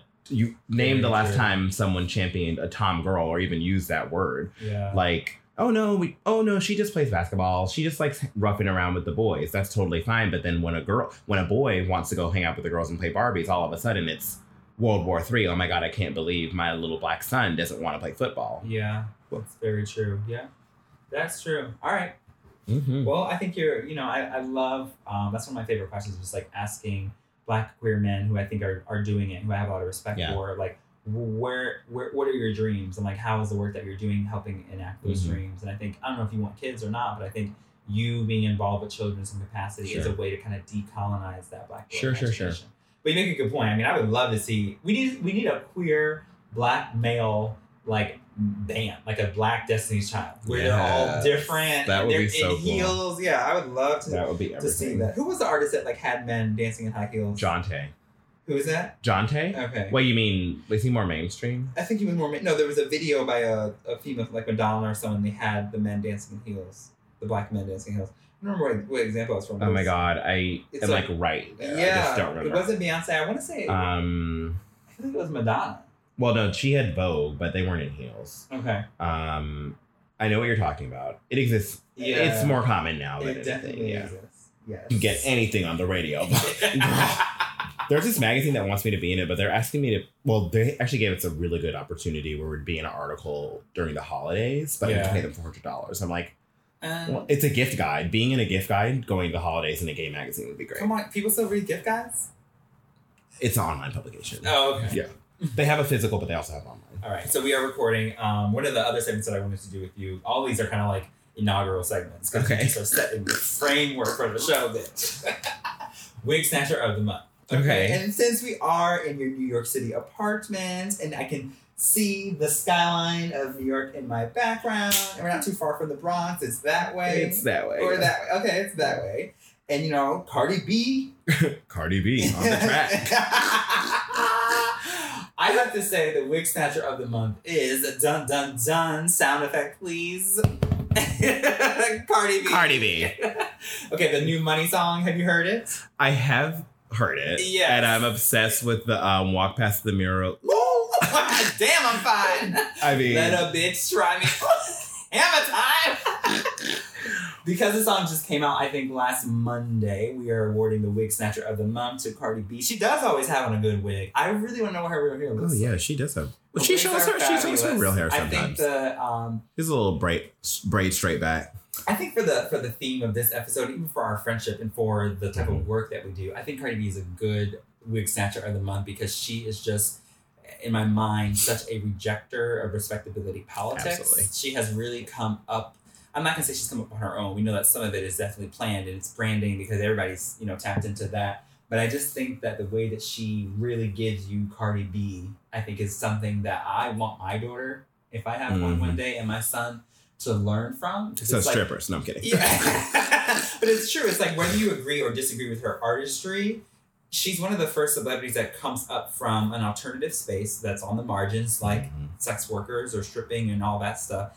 And she's not what appears to be ashamed of it at all. No. And I thought it was so hypocritical when she threw the shoe at Nicki and people called her hood rat and ghetto, and it's like Cardi B, if she has done anything right, she has told y'all exactly who she was. Yeah, from the get-go. Yeah, and so she's our Wig Snatcher of the Month, honey, because yes. Well, actually, she's the Wig Snatcher of the year. This is the year of receipts and Cardi B. Yes. Like receipts and Cardi B is how I would describe 2018. She truly is, she's everything that all of us want to be. Like, we wish that we could wake up just be us. No makeup on Instagram with 3 million followers. Just being ratchet and just being like, I feel like Cardi B wakes up and does not call her PR manager. She doesn't. Maybe has a couple missed calls. She doesn't call Jill and it's like, honey, should I do this? Because Jill would be like, no, you shouldn't. She just does it. And she doesn't apologize. And really, outside of everything that you just said, which you're totally spot on with, is that she doesn't apologize. She doesn't apologize. She gives no fucks. Like, she literally 0 fucks have been given throughout this year because of Cardi B. Yeah. And we all wish that we could live our lives that way. And whether you're a fan or not, right? Like, I think that is actually irrelevant. I think that it's a good example for young girls. It is. Because women are so conditioned to think that they have to behave, dress, wear certain things so you don't get hit on. Like, women are told to like constantly be followers of respectability politics. And I think that we need a mainstream example of a woman that is like, fuck all of that. I totally agree with you. And I think there are a lot of men who thrive at being like that, and people praise them for being strong and, assertive. And women are called bitches when they just say, no, I was a stripper. Yep. And I made $400,000 a year as being a stripper. And I paid my son's tuition. Okay, Nene Leakes. Yes, that's what I'm saying. So no, really. Yeah, Nene and Cardi B, actually. But Nene is sort of a blueprint for Cardi B. She's just not a singer or rapper. Yeah. Nor did she come from what we would. But Nene got famous being Nene. Nene. And Cardi B is famous because she has been authentic and real from the beginning. What do you think, especially you living in New York and probably seeing a lot more famous people than I have, what do you think the Cardi B's do to the definition of fame? How are they changing it? Because, the fame now is you could DM Cardi B and she pulls up at your school. She could. No, I mean, that has happened, Yes. So she did. Yeah. I think one of my favorite artists she this week, and we met for coffee. Yeah, she is, well, okay. How's she actually, changing? what I will say in terms of the, she hasn't done that much to deconstruct fame in terms of accessibility. Yeah. Instagram and Facebook and social media did that. Yeah. She's one of the first and somebody who's thriving by utilizing that. Like, she really connects to her fans by literally responding to people's messages. Mm-hmm. Like, that's a direct connection. Cardi B responding to your DM is basically like texting a friend. I mean, really, I've texted people through their DMs and they sent me their phone number and they'd be like, oh, texting is easier. I'm like, are you kidding me? I've been following you for 2 years and you just want me to text you? Okay, that's fine. Yeah. Happily. And then you whatever. But so I'm not going to give her credit for breaking it down. I'm going to give her credit for utilizing it as a tool to connect with her fans. But then it just goes with her entire brand, which is, I'm just a girl from around the block. Mm-hmm. I really am. I mean, Cardi B still has a place in the Bronx. She, as we was discussing with one of our friends earlier, I'm sure she has a nice little penthouse in Tribeca as well. Yeah. Or hell, maybe who knows with Cardi B, honestly. She probably just still lives in the Bronx. But the point is that she just keeps it real. Yeah. And that's something that I think... It's a breath of fresh air for so many really of us that feel like we have to code switch. Yeah. Or are code switching. Yeah. And I mean, if you really go and look through some of her interviews, she does have the capability of code switching, which I don't think she gets credit for sometimes because everyone's like, oh, she's so ratchet, da da da. Like, no, but she does know how to carry herself. And she's actually educated and went to college and will read you for filth articulately and then also cuss you the fuck out, you know? Which is a great thing. I took students to see Jelani, I might be saying their name wrong, but I took students to see Jelani Khan, who is the co-founder of Black Lives Matter Canada. And on the way back, we went to this intellectual talk at University of Richmond. On the way back, we blasted Cardi B, and one of the students was saying that he loves how much rage is in her songs. Oof. Because she's really, in Get Up 10, which is my favorite one, she talks about like, I waited my whole life just to shit on niggas, climb to the top so I can spit on niggas. Yeah. And the thing is like she speaks like truth to that rage that we feel as people of color, as queer folks, as folks that have been pushed to the margins where, like you said earlier in your interview, like we have to work twice as hard and then you get there and you have to deal with white mediocrity. Yeah. And so I think that rage that she has in her raps, for me, it just speaks to like, there is this sense of like, I'm here now and I'm gonna cuss all y'all out because you tried to keep me. You tried to keep me down. She was 2 years ago. She said she was making sandwiches at a Jewish restaurant. That's the thing that it's like, you, especially when you're doing that and you know that you have the capability to be a fashion designer and have your own brand, you know that you have the capability to get a PhD, but you have to sometimes suffer in these spaces. Like, that's what I think she speaks life to that, totally. That rage that we have where we're like, damn, I don't belong here. And now that I'm here using my talents, y'all are treating me this way? Like, so that's not, and that's totally. And that is what I think is going to resonate with young people. Young Black queer folks. It does. What I will say though is that I want I'm all for all the people that she's inspiring. I just want to make sure that those people sort of have they know how to channel their rage and they have a blueprint or some understanding about how to get to where it is they need to get. Or use the rage in your art form. Yeah, exactly. Put your rage and put your struggle to good use. Yeah. And so that's something. That's true. No, but I totally agree with you that she just speaks the truth. And honestly, like her upbringing is not a truth that I'll ever be able to understand. Yeah. But I can still meet her somewhere. Yeah. And I think what is fascinating too is that like the way that I'm reading it is like she's got this rage, this like kind of vengefulness in her raps that makes it sound so powerful. I saw an interview with her where she was saying the reason why she speaks so like clearly and enunciates so on her rap is because she wasn't confident about the language barrier. Yeah. And she wanted to make sure that people can hear her. Yeah. And so she said that she didn't want to sound like, someone who speaks English as a second language on her rap. She wanted to let you know, like, I can speak. Yeah. And so that was why she enunciates so strongly. So I find it so fascinating that like you can interpret someone's maybe insecurity as something that like inspires you, which is really cool. I do think at the core, she's a very interesting artist to look at as a cultural. I totally agree with text. you. Yeah. So Wig Snatcher of the Year, honey, goes to Cardi B. Keep living it, sis. Keep doing it. I love money. I mean, Invasion of Privacy. Mm-hmm. I mean, I love money. I love money too. Yeah, but I love you meant the single. Oh, you meant the single. Got it. We can't take donations for Black Matter Podcast. And Mujay New York is taking donations for Live Out Loud. Venmo, Cash App, Honey, PayPal. But I do. I love Money, the new single, and I love the Invasion of Privacy album. That is definitely kind of like my hype, and it gives me that cultural switch, like being in academia and blasting Cardi B in my office at Virginia Commonwealth University, right? Like with the door open. With the door Fuck open. all y'all. Yeah. And you will call me Dr. Chaz. Dr. Barracks if it's Monday, darling.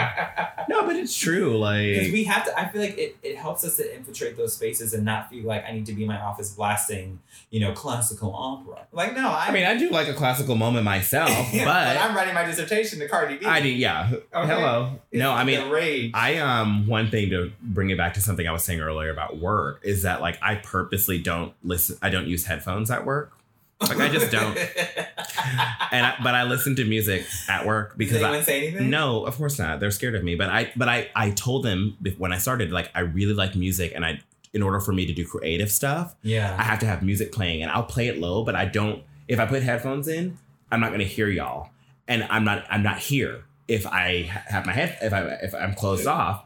So they all put headphones on, and I play my Anita Baker, my Aretha, my Prince, my Cardi B, my Remy Ma. Yeah, like some right. days I will go from. Remember we were talking to some white boy today. He was like, I'm a big fan of Remy Ma. And we were like, you mean you know the song Conceited? Do you really know Remy though? And he's like, she had other songs. I'm like, yeah. Do you ever feel obligated to what is the responsibility that you feel to explain these cultural moments? Like when when a black, like for me right now, I have hair extensions in, and black people are like, black people are like, oh girl, your hair was cute. Mhm. But white guys have questions about my hair, and I'm just like, I don't want to explain that. Like, do you feel the obligation to be like, this is why I listen to these radical black artists? I don't explain anything. You know? If they ask, I'll happily explain. And I mean, listen, I have one playlist that I play often at work with like brand. It's a very like digestible, Not digestible 90s R&B. It's polished blood. I mean, no, it's 90s R&B. Everyone relates to that. 90s Who, R&B is who it. doesn't know Brandy? Like, I mean, even at my at the very white office that I work They know with, Brandy. if Brandy comes on, they're like, "Oh, that's a good song." Hannah, I was playing Nivea the other day, and they're like, "At the laundromat," and I was like, "Don't mess with my man. Wait a minute, don't mess with." I mean, really, my like very, very white Harvard-educated boss was singing "Don't Mess with My Man" with me. He was Aren't like, you "That's a a good big- song." Aren't you a big Jasmine Sullivan fan? A huge. I play her all the time too. Yes. She's from Bust the window, Philadelphia. Philadelphia. Bust the windows. I mean, they like those people. Again, going back to our post conversation, they like accessing our culture somehow, and music has always been the easiest way. Like, well, I know that song. I know that artist. Is that Beyonce? No, it's Mary J. Blige, bitch. No, but it's good. No, but I don't feel the need. I mean, one time I did wear hair extensions to work, and they were like, "How did your hair grow that fast?" It's like, okay, let me just break this down for y'all real quick. It didn't grow. You haven't asked me that. It didn't grow. I went to a store. I bought the hair. Then I sat down in the lady's chair, and she braided it into my hair. That's how. Yeah, Done. you wouldn't ask a woman that question. No, I think men with weaves cute. I agree. I like a love man that can a change weave. it up. I like men that can change it up. Honey, I'm bald right now, but I would happily wear a lace front tomorrow. And I have to say, having hair extensions has been very therapeutic for me because I love shout out to Tamika who does my hair. Because I just like she comes over my house, we brush the hair out, we wet it, we moisturize my scalp. Like, I love the process of getting your hair done. And It's a very black thing. It's a very black thing, and we talk, we talk shit, we serve tea, like, she comes over for probably 3 hours once every 2 months, and I really like the experience, and I do feel like, wow, like, I was missing out on that, like going to the black barber shop. Well, because you never had your mama do your hair. Like your mama never put your weave in and send you off to fifth grade. And going to the black barber shop, they were always just talking about sports and women, and so I never really had that experience, that cultural experience where like hair is this apparatus of just like black bonding. It is, but that's how I feel like black hair care is the whole reason why we have like a cultural history from black women. They've been getting their hair done by wise women who have spilled all of the tea. I mean, going to a black hair salon, even a black barbershop, even though for us it can be weird because, guys are talking about a bunch of bullshit. But for a straight black guy, that's probably extremely therapeutic too. Mm-hmm. And they hear about who's the best football player, or this is how you get a lineup, or this is when you should start having sex, and this is how you should do it, all that stuff. Maybe it's great for them. For me, honey, I was like, you want me to do what? Like, that didn't make sense for me. But when I went with my mom for her to get her hair done, I was sitting there like, sipping what did LaQuisha do last weekend? Wait a minute, what did Sister Mary? Oh my God, oh my goodness, God, I cannot believe that. Wait a minute, because Yolanda just said that Shamika was sleeping with Angela's husband, but isn't that Angela over there?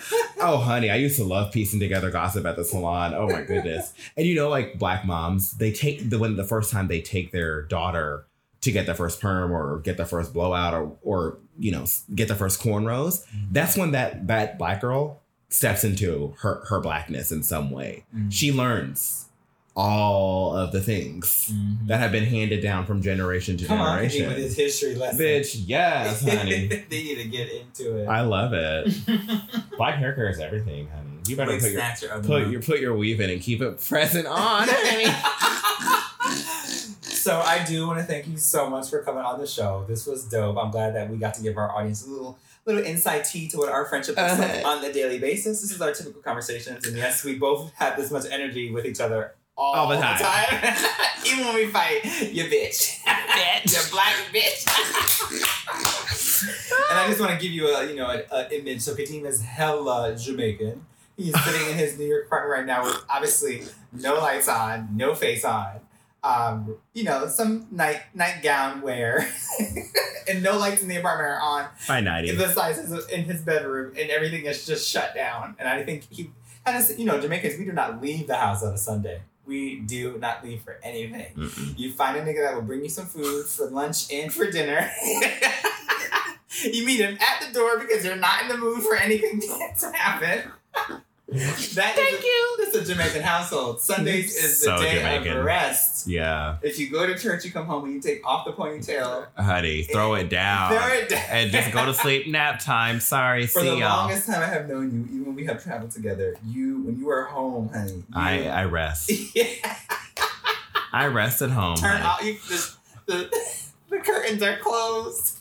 You are a hermit. The door is closed. If you want to comment or send us some tea or a response to anything that we talked about today, you can send me a message at IamMyLife _Chaz on Instagram, CHZ_PhD on Twitter. Send us a DM, a text, a message, an email to come on the show. If you want to reach out to Kadeem, how can people contact you? How can they reach out to you? Do you want them to have your personal information? I can give them my Instagram. Send us a DM. Do we reply to DMs? I do. If there's a dick pic, it'll get expedited quicker. Oh, honey, if you send a dick pic, send that to my number 71. No, just kidding. No, but if you want to reach me on social media, you can follow me on Instagram at K_Alfonso. That's K_ALPHANSO. And then again, if you want to follow my brand, that's MUXENEWYORK. And yeah, I will happily engage with you. Yeah, this is another episode of Black Matter. Thanks for being here. Bye. Hey Black Matter podcast. This is Kadeem Alfonso, my founder, owner, and creative director of Mouget New York. That's MUXE New York. Please visit our website at Mouget New York, MUXENewyork.com. You can follow us on Twitter and Instagram with that same spelling, Mouget New York. And then you can find us on Facebook, MUXENY. We're a gender fluid streetwear brand of fabulous unisex pieces, and a portion of our proceeds go to Live Out Loud, which is the LGBT youth organization here in New York. So for all of you Black queens, listen to this podcast who want to continue to push boundaries and achieve those Black boy joy dreams, make sure you go to our website and cop yourself a moment, honey.